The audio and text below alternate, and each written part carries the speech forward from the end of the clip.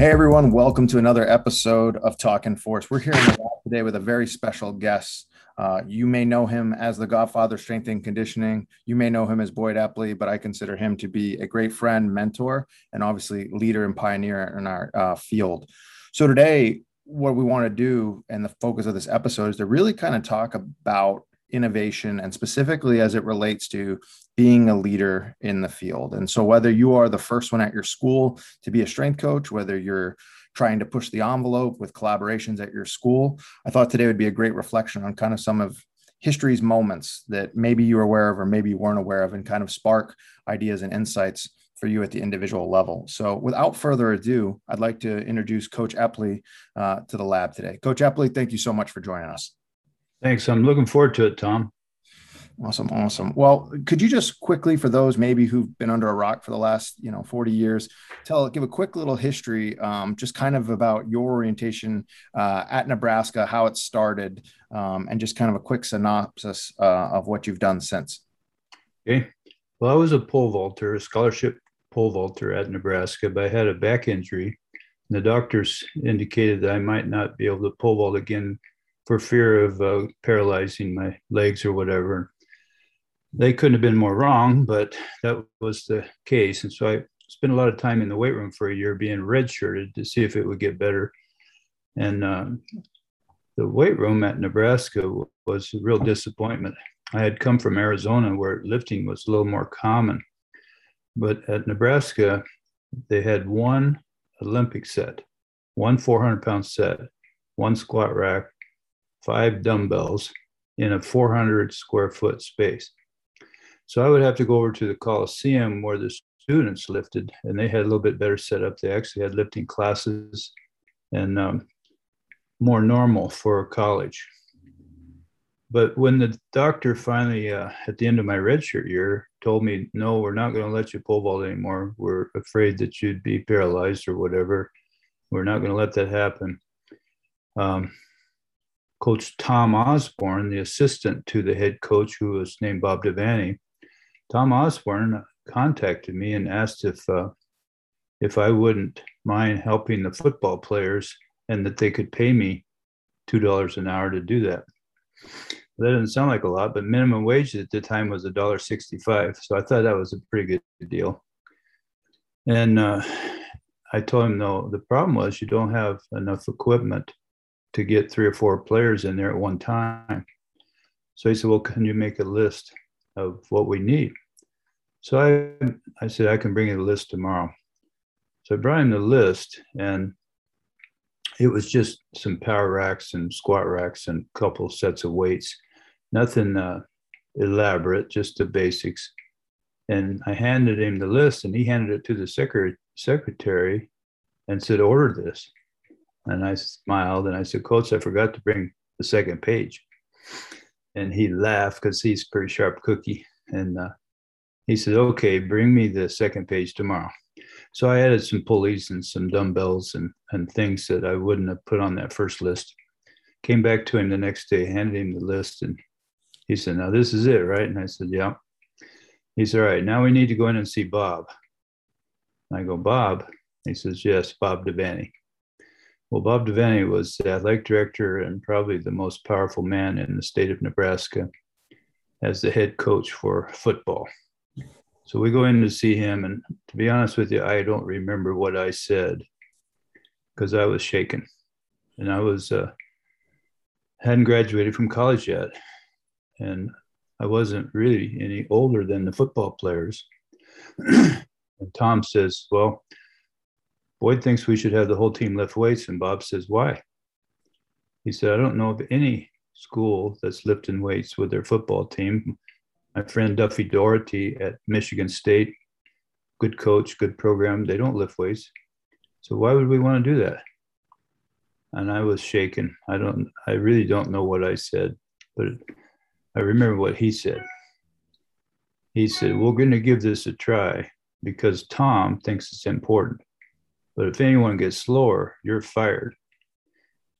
Well, I took that statement very seriously. And I realized that if I was going to prove to Coach Devaney that strength training was going to be beneficial to his team, that I would need to test the athletes on some kind of a speed test and show that they actually are getting faster. Because if any of them got slower, I was going to have a problem.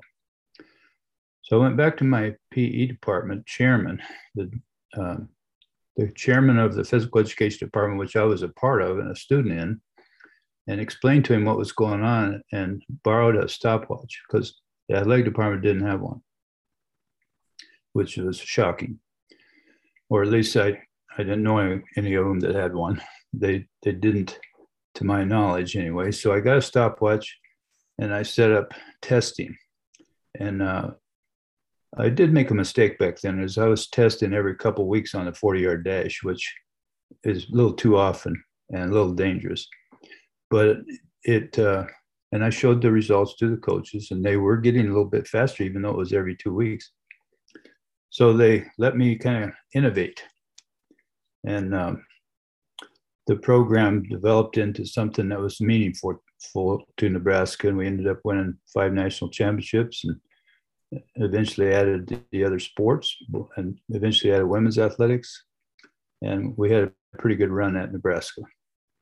That's pretty incredible. And I mean, you touched on so many things just even in that opening segment. And I want to bring it back to that point of that critical moment, because not only was that about you getting the position at Nebraska, that was the start of an era. And just as you sat with the head coach and they said, well, why would we want to do that? Nobody else is doing that. That still exists today. So sometimes when you're, at the tip of the spear and you're the first one out, people want to know, why should we change? And so our field started with some sort of measurement. If you get slower, you're fired. And today, I think a lot of strength coaches are stuck in the middle of, I can only do so much because the coach recruits whoever. And then the X's and O's. So wins and losses for the weight room, for many, many years has been kind of unclear. Are they getting better? Or are they just moving around? Are they actually developing? And so having that testing is interesting to hear that was what you use as a barometer for the success of your program, and not just kind of like was mentioned in another podcast we had with Drew Hammond, where he talked about it wasn't the program with a capital P, that was the be all end all. You iterated your programs to make sure you got some of those outputs that you were looking for. And in your case, it was speed. But how did you go about doing that, building the actual program itself? Because yes, you had testing, but as you've already alluded to, you had to go to another department and you had to start to build your team. From a leadership standpoint, how did you go about even starting that? Well, one of my issues was I was about the same age as these athletes. I was maybe 1 year older than the juniors or seniors on the team. I went back to my physical education department chairman and asked him, how am I going to get these guys to do what they're supposed to? Because lifting weights is not always fun. There's some work involved. And he said, well, you're a member of our physical education department. How about if I make you an instructor? So he set up that I could be the teacher of 2 classes for weight training and use the athletic weight room to do it. And the players would have to register like any other student for a class.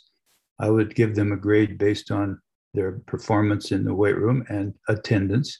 If they didn't attend, they would get a poor grade, which would affect their grade average, which would affect their playing status.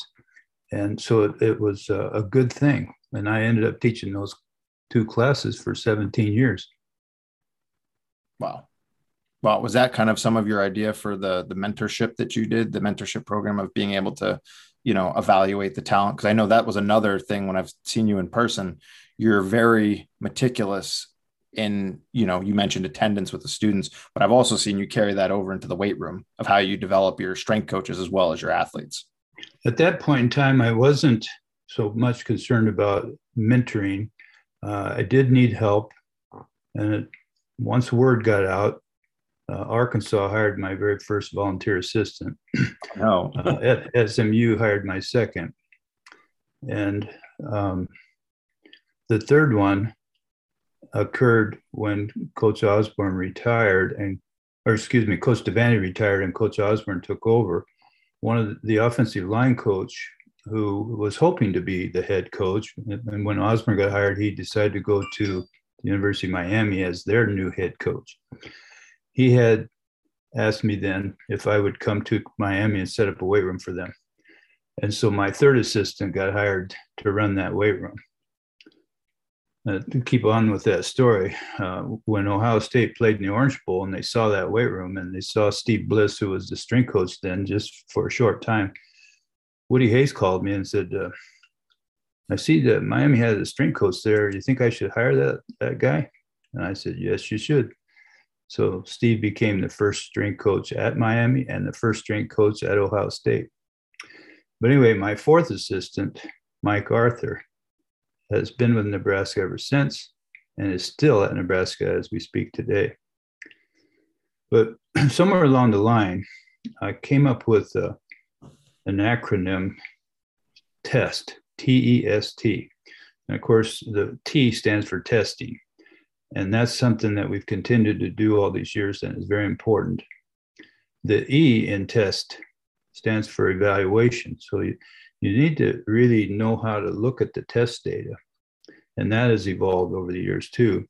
The S stands for setting goals, because these players, they don't just test, they react to the scores, whether it's good or bad. And sometimes a bad score will cause them to work harder. Then if they do real well, they think they're on cruise mode. And so setting goals is a challenge to get people to do it right and to take it seriously. The T in the word test, it talks about the training, the program. It could be a P, but in order to spell test properly, you got to have a T there. So it's training. I call it training. So the word test becomes a very important word that encompasses all of this thing. And the testing is a big part of evaluating where you are and where you're headed and whether or not your program works. So if you test your athletes and they didn't get any better, you need to go back and look at whether your program had some flaws in it. There's something wrong. Maybe you're training too often. Maybe you're not training enough. There's a lot of things that can go wrong. And so keeping it simple to the word test allowed me to have a program that was flexible, but yet on a mission. And with working with young athletes, you've got to motivate these kids. They aren't just going to come in and work hard. Once in a while, you get a guy that is motivated from day one. What can I do, coach? Where do I start? How do I do it? But not always. Sometimes they're prima donnas. They've had a great career in high school where they were the guy, maybe not just at their school, but in their state, or even more impressive. Sometimes they think they're Heisman Trophy winners coming out of high school. So getting a guy like that to work hard doesn't always work. You have to be creative and be able to motivate them to set goals. And so that, as you test and then evaluate where they're at, that setting goals becomes important, getting them to buy into your training. So it's kind of complex, but that one word, test, T-E-S-T, kind of encapsulates all of it in one word. If we were going to just role play for a minute, say I'm one of your assistants and you told me about this test principle. And so we go up and we look at it, but I come back to you and say, coach, but I'm not a numbers chaser. There's more than just numbers to this job. I have to connect and build a relationship with the athletes. There's so many other aspects to strength and conditioning. I'm not a numbers chaser. I don't really want to do that. How would you handle that? Well, are you first string or are you fourth string or eighth string? Where are you? If you're first string, I might give you a little break and let you have an attitude. But if you're eighth string, you're either going to work or you're gone. What if I'm one of the coaches on your staff, though, and I say that to you? Maybe if you're one of the coach's sons, I might give you a break. But I'll tell you, it was really difficult for me to get all the coaches on board, too. One of the biggest problems that I had at Nebraska was distance running and the concept that how are we going to be in shape for the fourth quarter if we don't run distance? And that is absolutely wrong. Any school, high school or college, that has their football players doing distance running is making a huge mistake, because a football play only lasts between 3 and 5 seconds unless somebody breaks loose for 80-yard run or something, and that's very rare. 3 to 5 second bursts is what you're looking for. And then there's 30 to 50 second rest in between. And if there's a timeout or some kind of a penalty of some kind, there's a TV commercial that's a 3 minute window. Right now, breaks on TV are 3 minutes. Well, if you aren't fully recovered after a 3 to 5 second burst in 3 to 5 minutes, there's something wrong with you. And so distance running is absolutely in the wrong energy system. And we need coaches and athletes to understand that, but yet it is just screwed up across the country. People just don't get it. I know we were both fortunate enough to get the opportunity to work with Dr. Bill Kramer. And, you know, he'll be the first one to say, you got to go back to your book knowledge. You have to understand that your energy systems, you have to understand what is a buffering capacity problem. Is this a VO2 max problem? And, you know, what can you change and what can you not? You can change your buffering capacity. Your VO2 max is, you know, largely locked in, and maybe sure it could change a little bit, but you have to know your sport and you have to know your physiology. And that's an opportunity of lifelong learning to make sure that you understand it. But you talked about that decades ago, but yet it's still an issue that we see prevalent today amongst coaches. I think now instead of endurance training, it's pacing or striding, where it's these, you know, long exaggerated runs or these, you know, slower buildups. And the game of football is fast and it is violent. And to recover from that is a completely different mechanism than some of the long stuff. Right. Well, you know, players didn't used to lift weights during the season. They might have got started with a program in the off season, but it took a long time for people to be lifting year round. But we did it immediately, and the NC2A caught on to that and had Nebraska. We had a sports science research lab on our campus at that time, and Dr. Kenneth Rose oversaw it. And so we got a grant to do a study on the testing of athletes who were lifting and training on a year-round basis. And so it was called something like the seasonal fluctuations of a strength and conditioning program. We were one of the very first schools, if anyone, that was doing lifting in season, during the season, and then in the off season. A lot of people might have been doing it at one of those, but not all of them. And so they actually paid me to do the testing, and then these scientists evaluated the scores and made me realize that we weren't doing much in the summer when the players were away from campus. So I started up a summer conditioning program where they would stay on the campus. So we really did have year-round training. They, of course, were on the campus during the season. And then in the off season, we had a winter conditioning program. And that went pretty well. The coaches were there to help at first. Eventually, I had enough assistants, strength coaches, and volunteers that the football coaches were then able to go out on the road to recruit and be gone longer. And I had the entire program in the winter program held by the strength coaches. And then in the summer, all the strength coaches ran that as well. So we worked hard to get to the point where we had year-round conditioning. And that NC2A study kind of helped us see the value in that. And I'm not sure if other schools do training in the summer or not, but that's a pretty important time to prepare for the season. Yeah, I think there's been enough evidence that shows that is the critical window of loading to get the body ready for impact and trauma. And obviously every sport's different, but specifically as it relates to football, we do know that especially summer too, those final 6 to 8 weeks, that is either a time where you are going to peak in your performance and get ready for a season, or you're going to dig out of the hole that you may or may not have intentionally created from May, Mester, and June because you weren't necessarily training at the training density that you needed to. Right. I might also add that I did have another little problem with our coaches. When we did the testing, if the coach recruited you, you had a good chance you ran a 4.5. If he didn't recruit you, it might be a 4.7. And I'm not accusing any particular person, But so what I did to prevent that was I have the athlete run in a lane, and I'd have two of the position coaches at the end of the lane doing the timing. And after everyone ran the first run, the coaches would have to rotate to a different station and then again to another station. And so that the athlete was timed by multiple coaches. If he ran 3 runs, he'd be tested by 6 different coaches.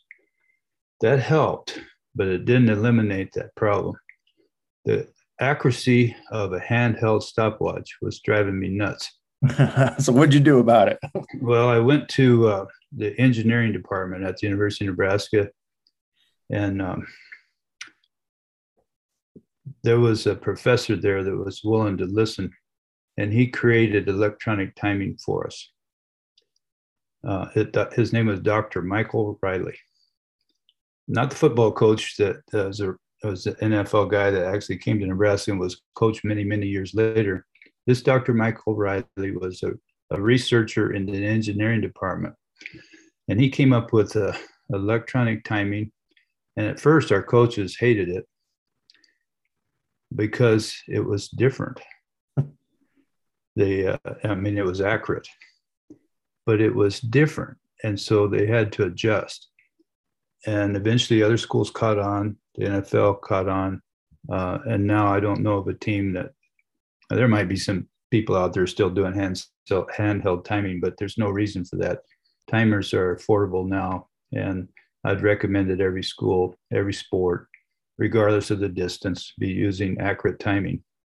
Now, I know you mentioned you use the 40, and I'm not sure what year we're in here, but I know that throughout your lectures and then throughout my time of knowing you, we found that not only is the 40, okay at measuring speed in the fact that you are slow or fast, but in fact, it was the 10 that wound up becoming even more important. I would even go as far to say now, looking at the 5, so that acceleration, and whether it's angles, whether it's force, whether it's speed, whether it's mechanics, is that many of our top performers, it's not only who got to the fastest speed, but who did it in the shortest amount of time. How did you guys go about finding that out?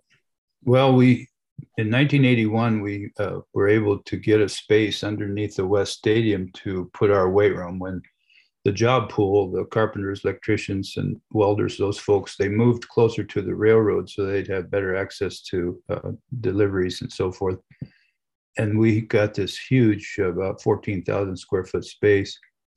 And so in that new alignment, we wanted to put in a 10-yard dash, but I didn't account for the slope of the roof. I wasn't able to put some of the tall things I wanted to put along the wall. I couldn't put them there. So I had to rearrange the whole weight room right at the last minute to accommodate that. When you're looking at a piece of paper with a floor plan on it, you don't account for the slope of the roof. So I had to put some dumbbells where I was going to use this 10-yard lane to run far enough. I didn't have the space. So I put in a 5-yard run. And what we learned there was, yes, you can work on your start, your technique to come out of the blocks and how you put your hand on the timing switch or whatever. But we had a guy named Christian Peter that would dive. He would just run a couple steps and then dive to get a faster time. So to prevent that, I think we need to think about the 10-yard dash. It's a tremendous distance to measure acceleration. 5 yards, they start getting a little crazy on trying to get there and dive. So the 10 is something that can be done in place of the 40-yard dash or in conjunction with. You can measure the 10 as you run 40. And the reason, when I was at the NSCA building in Colorado Springs for an 8-year period and working with a lot of high schools, I tried to push the concept of timing indoors on a basketball court for 10 yards. And the reason had many reasons. One is the weather. It doesn't rain indoors, and there's no wind indoors, and it's not really cold indoors. And all those factors cause you not to be able to test well outdoors. So if high schools want to be consistent, I recommend they go indoors and just do 10-yard dash. They don't need to do 40. We've shown that.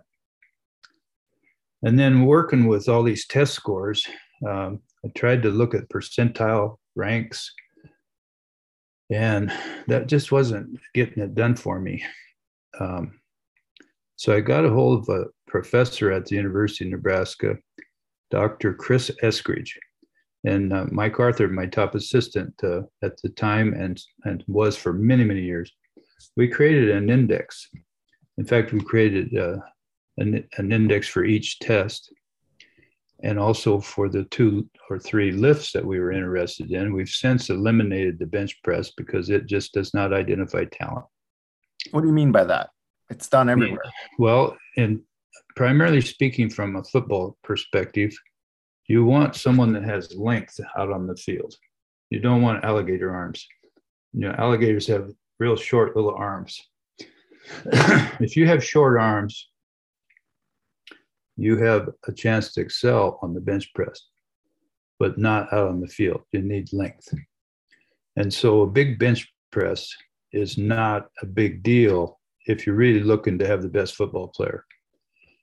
And so after all these years of collecting test scores and test data, we've come up with just 2 lifts and 3 or 4 performance tests.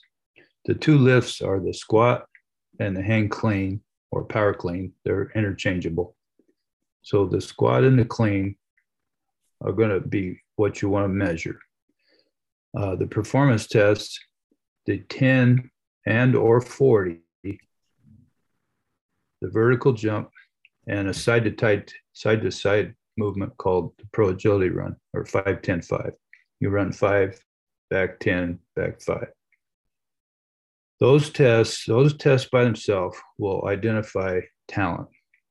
Now, the NBA has come up with some other tests done on a basketball court that works for them, and that's fine. But if they were just rely on the tests I just mentioned, they'd still be fine. What do you say, though, when people say that those are football drills? That doesn't help volleyball. That doesn't help insert any other sport other than football. Well, Nebraska's volleyball team does those exact tests I just told you. And they are very, very well recognized as one of the premier volleyball programs in the country and have been for many, many years. They've won 5 national championships. And yesterday, they just signed the #1 recruit in the nation. So they're setting a good standard there.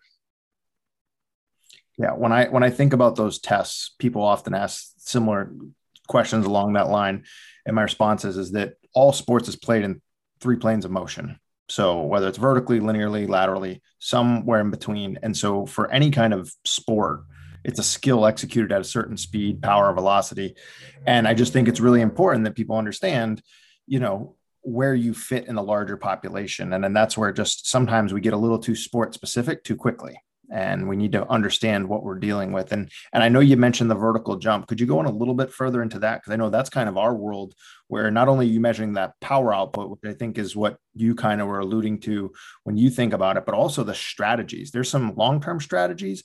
There's also some strategies and landing mechanics that if you're very powerful, it doesn't give you longevity. So how do you balance that productivity versus longevity with an athlete?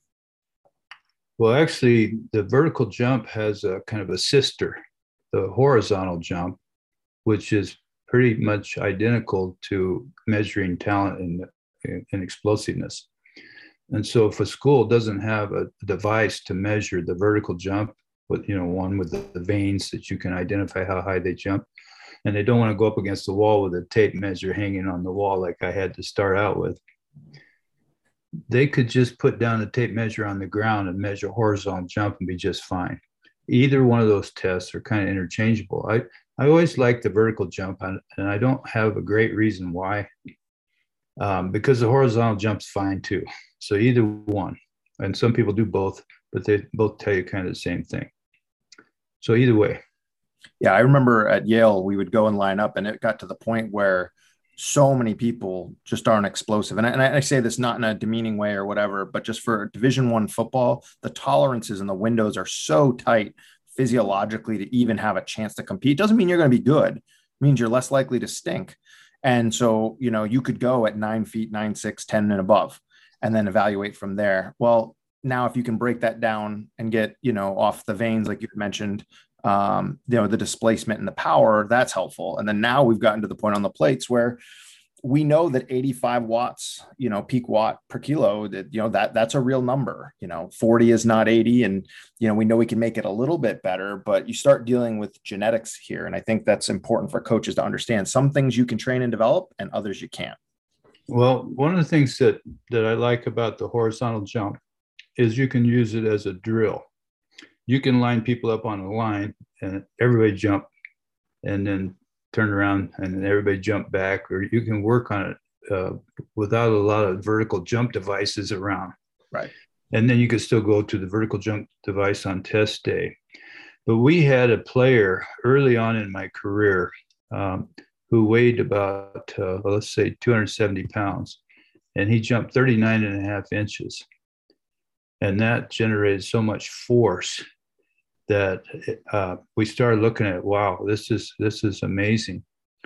And so I had Dr. Eskridge and Mike Arthur work on what does this mean? And they came up with a performance index in addition to the strength index for the squat and the clean. And the performance index and strength index, they both take into account body weight. And so in looking at kids attending our football camps and other camps, baseball and basketball camps, all these kids would come onto the campus. We started testing on our favorite tests. And we end up making a performance index and a strength index out of the scores. And the formula for that is available now at boydepley.com if someone was interested in that. But we've been using that for over 30 years. And I know you're very familiar with it. And it really does separate the men from the boys if you're looking at recruiting someone. Because you want someone that has great power and great change of direction and that has the size. If it's a real small person, they're not going to have the leverage out on the field. Yeah, you told me once at one of the conferences talking about, if you could go back in time, one of the things you would have done a little bit differently is gotten more involved with recruiting earlier on. I tend to joke, whether it's with customers and clients or, former sport coaches of, we are strength coaches, not magicians. I cannot take a 10-inch vertical jump and turn it into 40.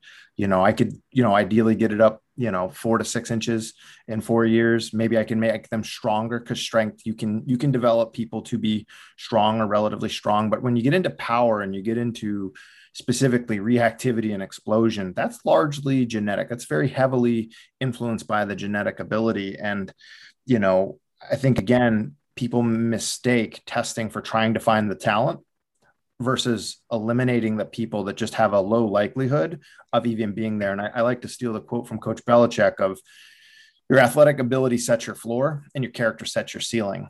But that being said, there are very, very clear floors in every position, in every sport, and especially the higher the economic opportunity is for pro leagues, those floors tend to get higher and higher, and you have to have those to even compete.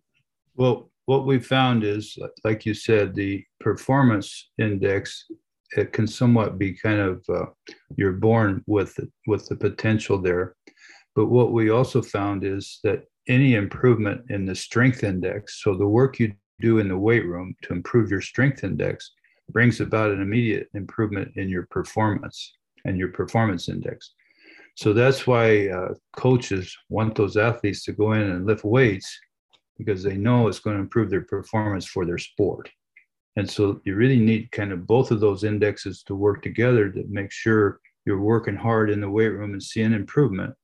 Because if you're not seeing improvement in the weight room, guess what? Your program does not work. Well, and I think too, to your point about knowing what your improvements is, because if I do more kettlebell swings, if I do more insert, just kind of anything more, I'm getting better at lunges, but I didn't see the numbers go up. You have to ask yourself, it's not about an exercise or it's not about a program. It's, did that program alter the individual to the point where they're going to see production on the field? Well, then back to one of our earlier comments, if you're trying to improve in the weight room and all of a sudden your scores are going down, it's because you're going out and doing that distance running. that we talked about earlier. You need to cut that out, and you'll start seeing improvement in the weight room, which will bring about improvement in your performance on the field or court. Yeah, I mean, the index really does open up many eyes to whether or not the development program of the athlete's headed in the right direction. And I think anybody that thinks that they've got it figured out is probably missing an opportunity, because I've never seen a program that works 100% of the time for every single person. It's a constant game of daily adjustments. And especially with what we know now about recovery and stress and, your program, you have to be as tuned in to the individual athlete as possible. And now that you have a metric to look at that, there's really no excuse not to have that.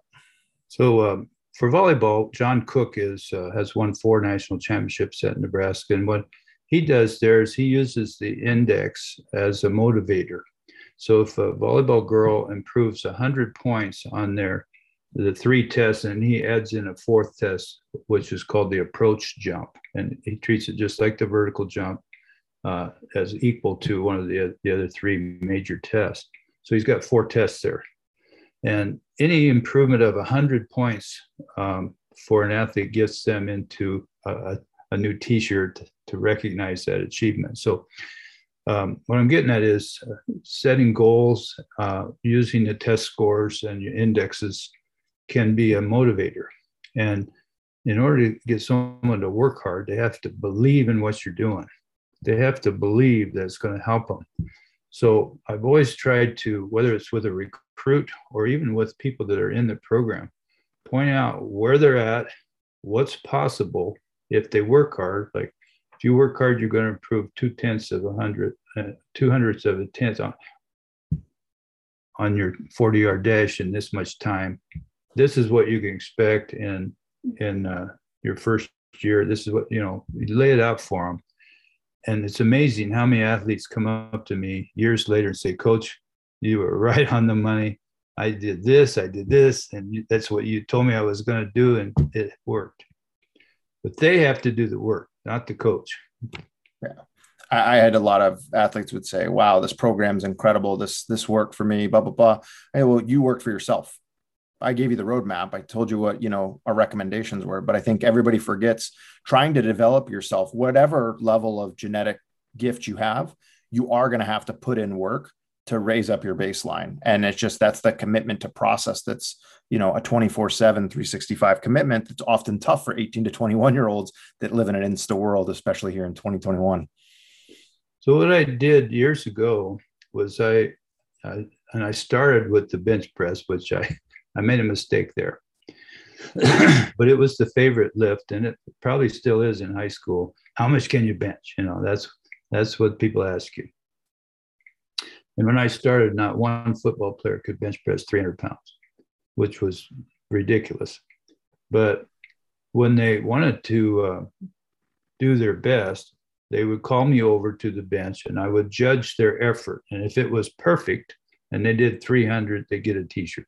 325 a t-shirt, 350 a t-shirt, different levels, until we got up to 400 pounds. Larry Cooley was the first 400-pound bench press, did it perfect, great. I stopped doing the t-shirt thing because we were giving out t-shirts right and left. But we did have a guy bench press 500 pounds, Lawrence Pete. He was the first. And then I took the emphasis away from that because by that time, I knew this wasn't what I wanted to put my emphasis on.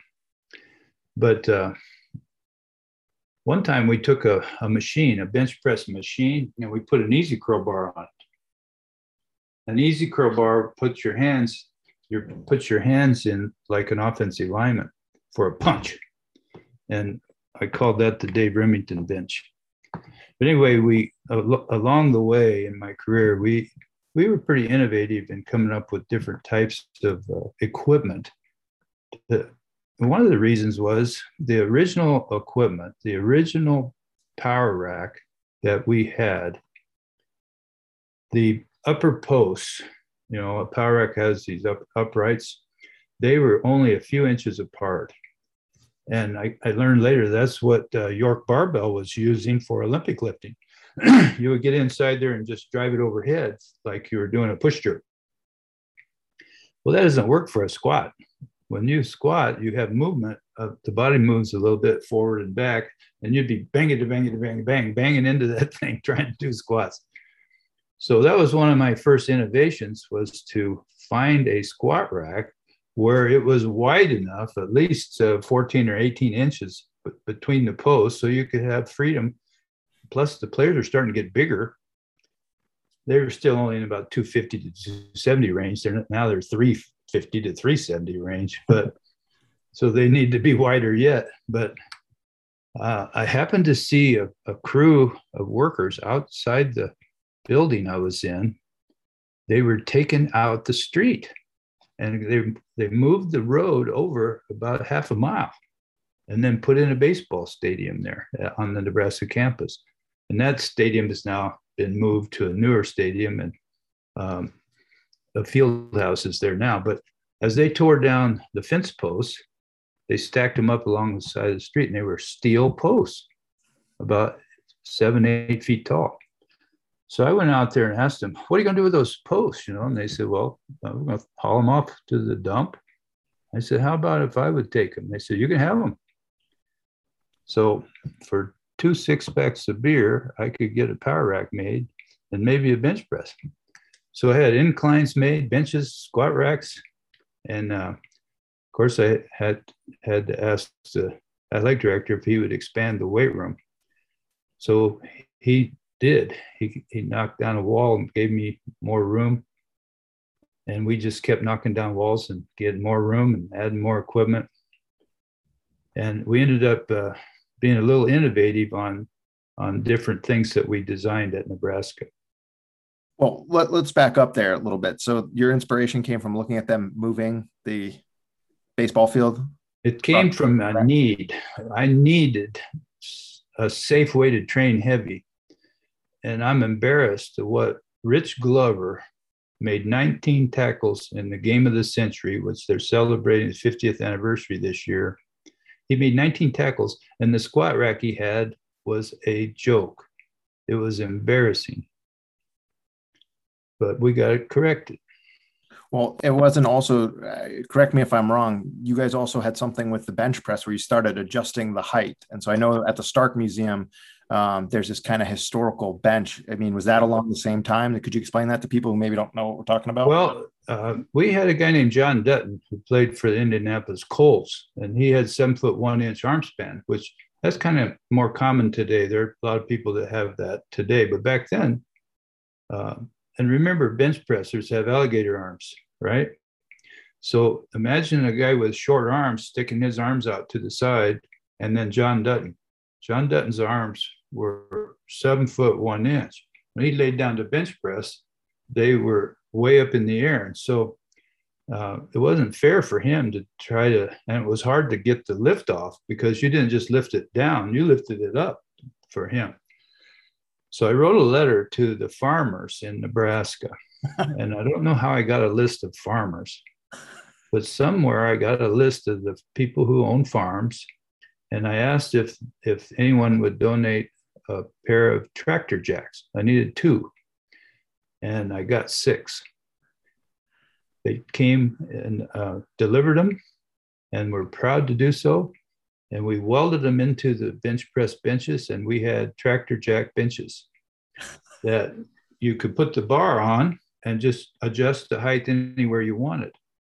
Later, I worked with AMF and made those like a parallel bar. You ever see parallel bars? You have a locking mechanism, you unlock it and you adjust it up or down. Yep. Well, there's a spring in there that's spring loaded, and you have to be a little careful because we put those on our bench presses and our inclines. And if you weren't careful, that spring would shoot up and hit you in the face. That was really dangerous, but we did it anyway. And as long as you kept it locked down, once it was adjusted, you were okay. But if a new person came in and unlocked that, it was dangerous. So they quit making those. Well, you mentioned there to the safety. That seems to be a theme. So whether it's need, innovation, or safety, was that the precursor to the transformer and kind of the idea on that as well? Well, the transformer, which was made by Rivers Metal for us, and we've made an agreement with them, they would not make it for anyone else. It had a couple features. The bar catch, say when you go to do squats, the height of the bar catch, which would then be put on your back, that changes based on your height. So if you're 6'7", it's going to be different than a 5'7" by quite a bit. And so instead of having to have a power rack where you move the pins and go through a lot of work on both sides to get the bar up, take the weight off, it was just a pain in the neck. The transformer, you push a button and the bar height moves to the need for you. And then there's the second part of that is the safety level.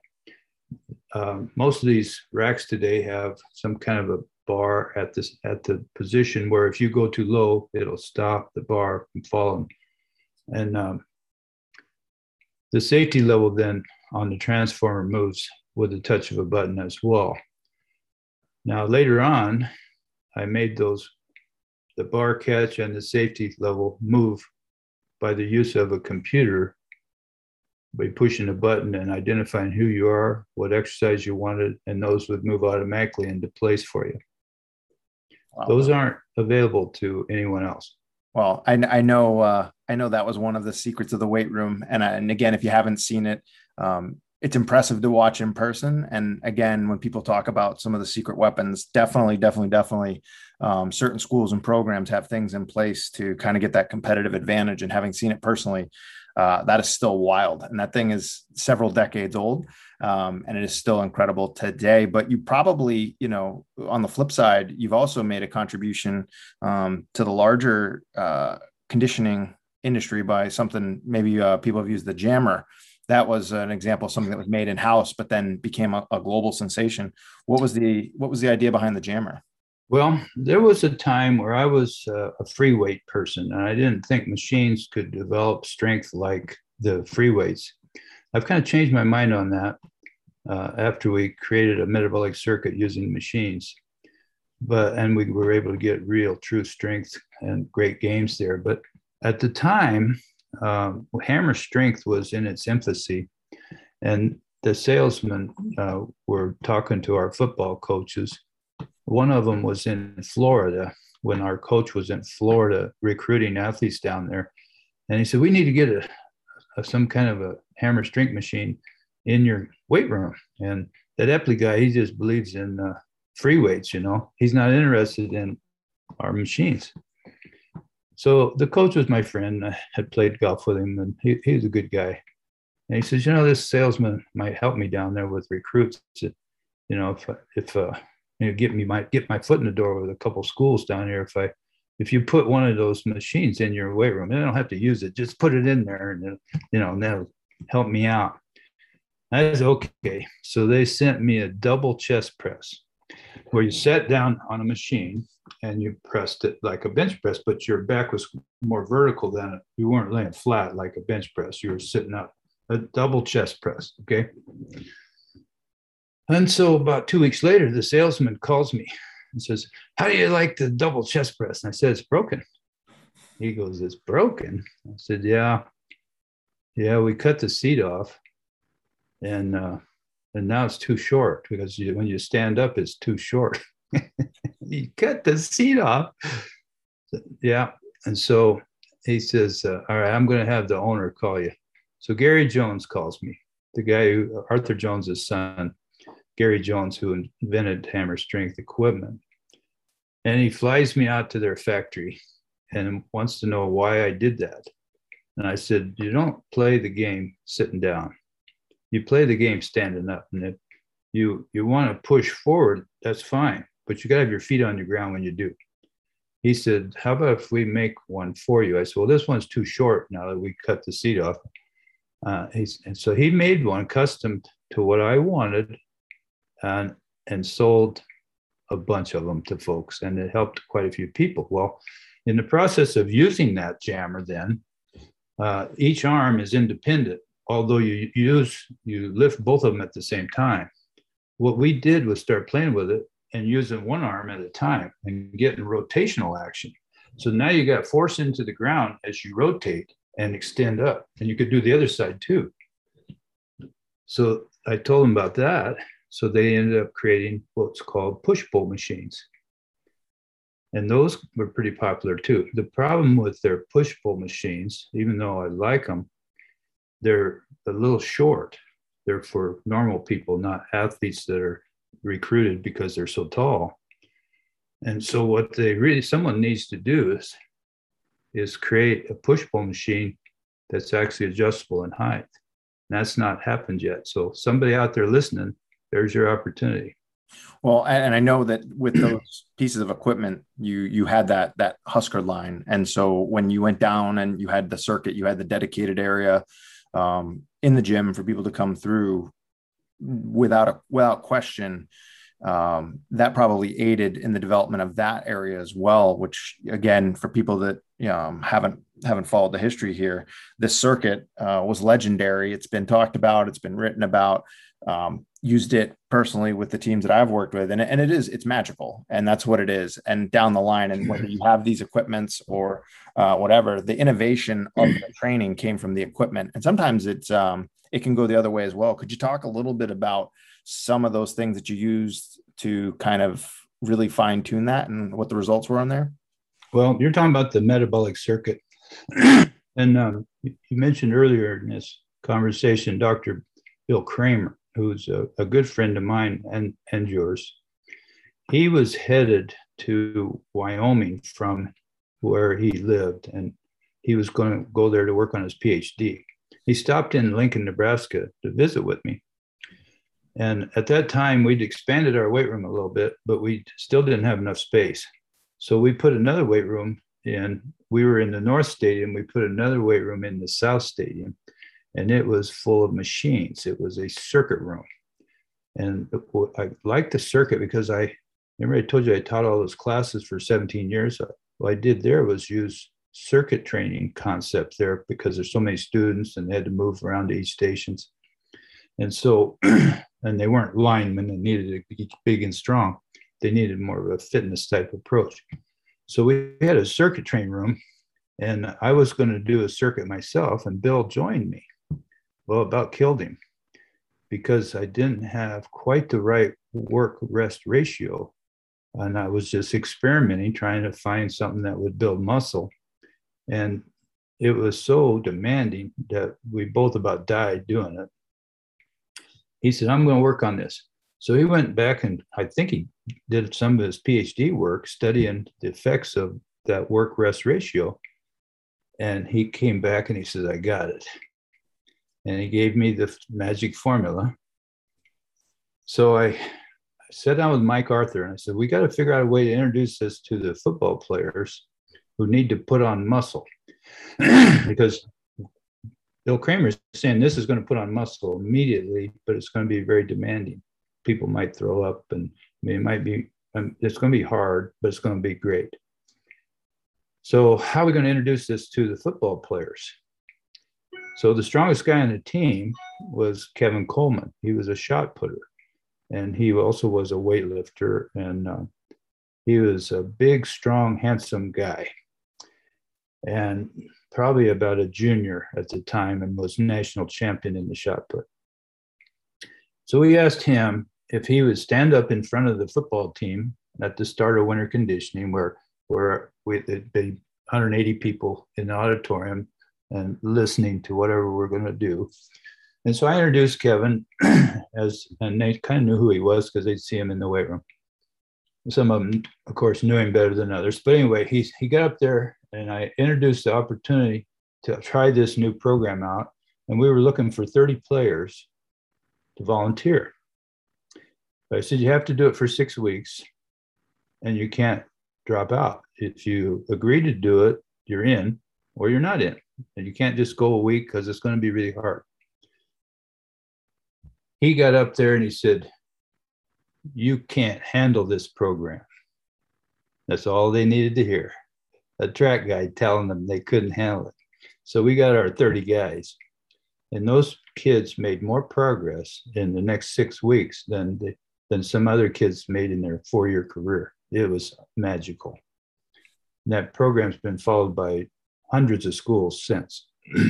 Yeah, we use that, and I know we would typically see, numbers that you can't even think of, and the recovery becomes important, the training becomes important, but pretty much between 30,000 pounds and 50,000 pounds of tonnage, you're going to see massive changes, and as long as you keep an eye on your ankle, as long as they're prepared, and I think that's important to remember is that yes, I think it was described as the nuclear bomb of the weight room. You also don't want it to blow up in your face. So making sure that individuals, do it, with one set, do it with two. In the little red book that you guys put out back in the day, it talked about that and the importance and realize some people can't do it or they're deconditioned. And that is an advanced program that really, you have a few times you can run it with diminishing returns. You can't run it every day. You can't run it every month.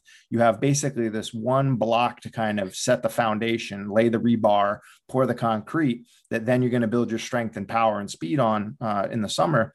But if done right, highly, highly effective. Now, I wanted to ask you, if you were to go back in time, when we think about athleticism and athletic talent, would you have accounted for the muscle mass and or the twitch? Because I know some of the stuff that we're looking at on the force plates now is there might be an individual that's just never trained, got good bones, very twitchy, just needs the right program. And maybe they don't have the highest power output yet, but maybe they're quick and they're elastic. Would you put muscle in that same category as the tests? And then obviously you've always put emphasis on muscle development, but depending on the amount of fibers they have, they may be too far away or they might need to play a new position. Have you ever thought of that? Well, everybody's a little bit different, and people are born with a certain amount of potential in whether it's strength or power. I suppose if I was a recruit, or if I was looking for a recruit, I would look for one that has natural power, and then I can add strength. It seems to be easier to add strength and improve strength. In power, you either are born with it and can develop it, or you're born with not very much and you're not going to develop it much. Right. So you want to recruit kids with natural power. If you just tested the vertical jump and took all the kids with the highest vertical jump and let everybody else go on their way, you'd probably be in pretty darn good shape. Yeah, it's very quickly, you see, especially now for football, particularly the highest level is so many orders of magnitude outside the normal human being. The game's gotten so big, it's gotten so fast, so strong. And that's not even, again, saying you're going to be good. It just puts you in the conversation. And I think back to, you mentioned you did a lot of this kind of data collection. You did this testing. There's that famous picture, I believe it was 2002, when the weight room got updated and you have the platform and, you have it up in the front, but then you also have this little computer off to the side. And I noticed that there's some force plates in there next to the transformer. Yes. And that again, still is something even today in 2021, we're starting to get consumers that get it. People understand the importance of power and how to measure it. What were you thinking back in the day, and what system did you have that you were measuring those plates, and what were you looking at back then? Well, we were open to ideas, and there was a professor on the campus that was into force plates, and that involved a piece of metal going up over the top with a string hanging down attached to the bar to measure bar speed. Everything was in its infant stages. And Mike Arthur and Brian Bailey, Brian was one of our top assistants and very innovative guy. And those two guys were looking at that information, but then the professor moved on and that kind of fell apart. So even though we were 20 or 25 years ahead of our time on that, we didn't pursue that. But it did cause us to look at being more explosive. So we started doing push jerks and things like that to be more explosive. One of the things I wanted to talk about is racks, because we were doing these push jerks in the rack. Like I said earlier, the original racks by York Barbell were so skinny that it didn't work. And I wanted to make racks that we didn't do pull-ups. We didn't do a lot of that overhead stuff. So we didn't need a rack that went 8 or 9 foot high like they were trying to sell everybody these tall racks. So we made a rack that just went high enough for bench press. And we call it the Husker rack. And that kind of caught on. But then I realized that we could take the front post off and eliminate it and just have 2 posts there, not 4. because we figured out how to adjust the bar catch on the 2 posts that were left. And that became the half rack. And that now is the most popular rack in the world. You see them everywhere. And they have different attachments to them. And it's amazing how the half rack has impacted lifting. What do you think is the future of that? I know currently in your position, you're doing a little bit of consulting. I know your mind's always working. You know, you looked ahead when you were coaching, you looked ahead at the times and created some of these new things. What are some of the areas that you think need to improve at the rack or even kind of at the manufacturing level? You know, what's funny is my number 2 assistant, I said, went to SMU, but then UCLA hired him right away. He wasn't at SMU very long. And at UCLA, he put in, let's say, 8 power racks. That was a different concept at the time and different than my philosophy. But yet that is a philosophy that is across the country now. Middle schools, high schools. In Nebraska, almost every high school has at least 5 power racks. They might be half racks, they might be full 4-post racks. But the concept there is versatility. If you have a power rack, you can do almost anything in it. You can put a bench in it or an incline in it, or you can just lift, or you can squat, or you can do a clean in it if it's wide enough. So people are looking at versatility, and I can't argue with that. But that's not my philosophy. My philosophy is either old school or dumb or whatever, but it's different. My philosophy is that you go into a weight room to take advantage of the supervision, not the facility. So you have a supervisor in an area that knows what they're doing, and that guy is there with the equipment he needs to teach you how to be the best you can in that part of the room. If it's an explosive area, he's got what he needs, and he's the expert, and you do and learn how to be the best you can in explosive stuff with the equipment he has. You go to another area and maybe it's a squat guy and he's got different apparatus, squat racks, maybe it's a power rack. But each of these areas has the specialty equipment you need to get the job done. It's not the same in every part of the room. You go over here to do bench and you go over there to do squat and you go over there to do cleans. You don't do it all in the same type of a rack. But I'm going to lose out on that one because the other philosophy is kind of taken over. So what you're going to see in weight rooms is racks and racks and racks and racks and racks. Well, very poor supervision. Well, when you say that kind of mechanistic approach, it reminds me a lot of some of the assembly line of where you have a specific goal and a specific target.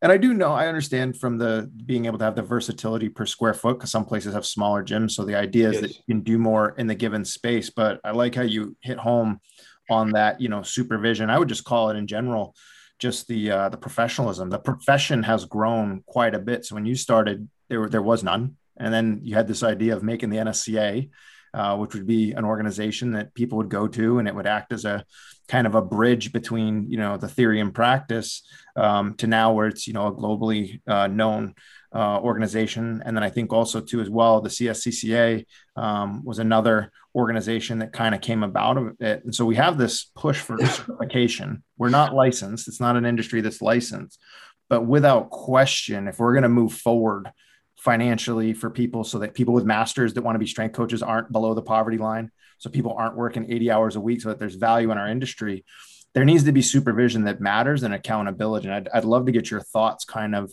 on going back to the origin that you had mentioned. It was all about speed.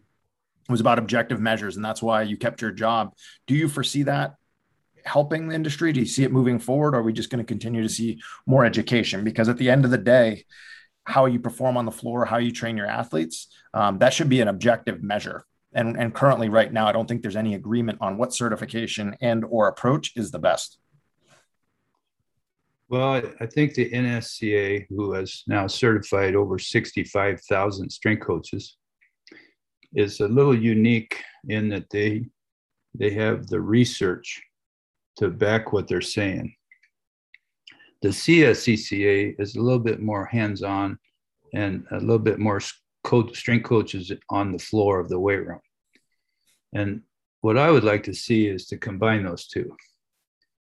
The CSCCA has something where if in order to be certified by that organization, you have to come before a group of certified strength coaches there and answer questions and demonstrate that you know what you're doing. That hands-on process right there is kind of missing in the NSCA. The NSCA has the books, the research, just tremendous super brains behind what they say, but they're missing that hands-on training. And not completely. I mean, they have little pockets here and there, clinics and so forth, but it's not. What I'd like to do is somehow combine the two to where you either do one first and then the other one, or reverse it, whichever order, so that maybe you go to the CSCA and demonstrate that you have the hands-on training, and then you show that you're smart enough to do it. Or you show you're smart enough to do it with the NSA exams, and then show you know how to do it with the CSCCA. Those two things need to kind of come together, I think. So where we're at now is I'm a member of both, have been from the beginning of both. And a lot of other people also, they have to pay money to both to join all the time. And it could be just one. If we would just get together and make it one. Yeah. And I think too, that something like that has to happen, because right now there's an influx of talent that's leaving. So if we see there's a lot of talent leaving the college markets, going into the military has really picked up on this idea of strength and conditioning. You see the private sector, obviously, even in the technology sector. We've mentioned the company Future a couple times on previous podcasts. You know, it's a unique environment now. And if just you go back to our roots, if you want to keep talent, there needs to be an incentive plan. I also wonder too, if the industry's finally gotten to the point where you need your classical education, you need your mentorship, but then you also kind of need that fellowship. And so very similar to the medical model, you go to med school and you go to your residency, and you go through those things, because especially with technology, I can line up anybody. I can say, okay, give me your team. Okay, we're going to put them on the lasers. We're going to put them on the force plate. What are you doing? Okay, we're going to work on speed. Well, at the end of 12 weeks, if you're not faster, and I have, 2 different coaches, I'm going to pay the coach that can do their job, because I think finally now people are starting to understand, you put on muscle, go to the DEXA machine. You put on 350 pounds of muscle on your team. The other person puts 130. You can start to give objective measures for coaches. So I agree with you that the field is going to have to figure out a way to unite, because otherwise we could just stall. And we're going to continue to see people with masters and, other degrees making 10 grand, 20 grand a year. And that's just not a good long-term strategy, especially with the way sports have evolved. Well, the one good thing is the leadership of both organizations are respectful to each other. They do work together on a few items whenever the NC2A needs something. But they could do more, I believe. And they're all good people. In fact, the 3 leaders of the CSCCA right now, the 3 people are in the powerful positions, are also members of the NSCA. So I think that's a good sign. And so maybe that's a good first step in getting eventually to be one unit. But it's been a good road. I'm very proud to have done the things that I've done. I've had some tremendous help along the way. Over 100 strength coaches have been mentored at Nebraska, and I'm proud of every one of them. Well, for those that can't make it to Nebraska or haven't had a chance to meet you in person, and they're listening to this at home or in their car, and they're excited, they're fired up, they've taken their first exercise science class, maybe they're an undergrad or they've just gotten their CSCS, what words of wisdom would you give them, or things to think about? Because obviously the field is ever changing, but there's got to be some core tenets that, someone who's new and starting out should kind of think about as they go forward in their career. Well, I have a motto: the great ones adjust. And every day I say that motto 5 or 6 or 25 times a day, because life is full of adjustments, and things aren't always what you think they are, but you have to adjust to what they are. And you might have a bad professor, or you might have a car wreck, or you might, I mean, who knows what's going to happen to you throughout the day. But if you can kind of keep your bearings and adjust to what you're dealing with, you'll come out on the other side feeling pretty good about yourself. Well, as always, Coach, it has been wonderful taking the time to talk.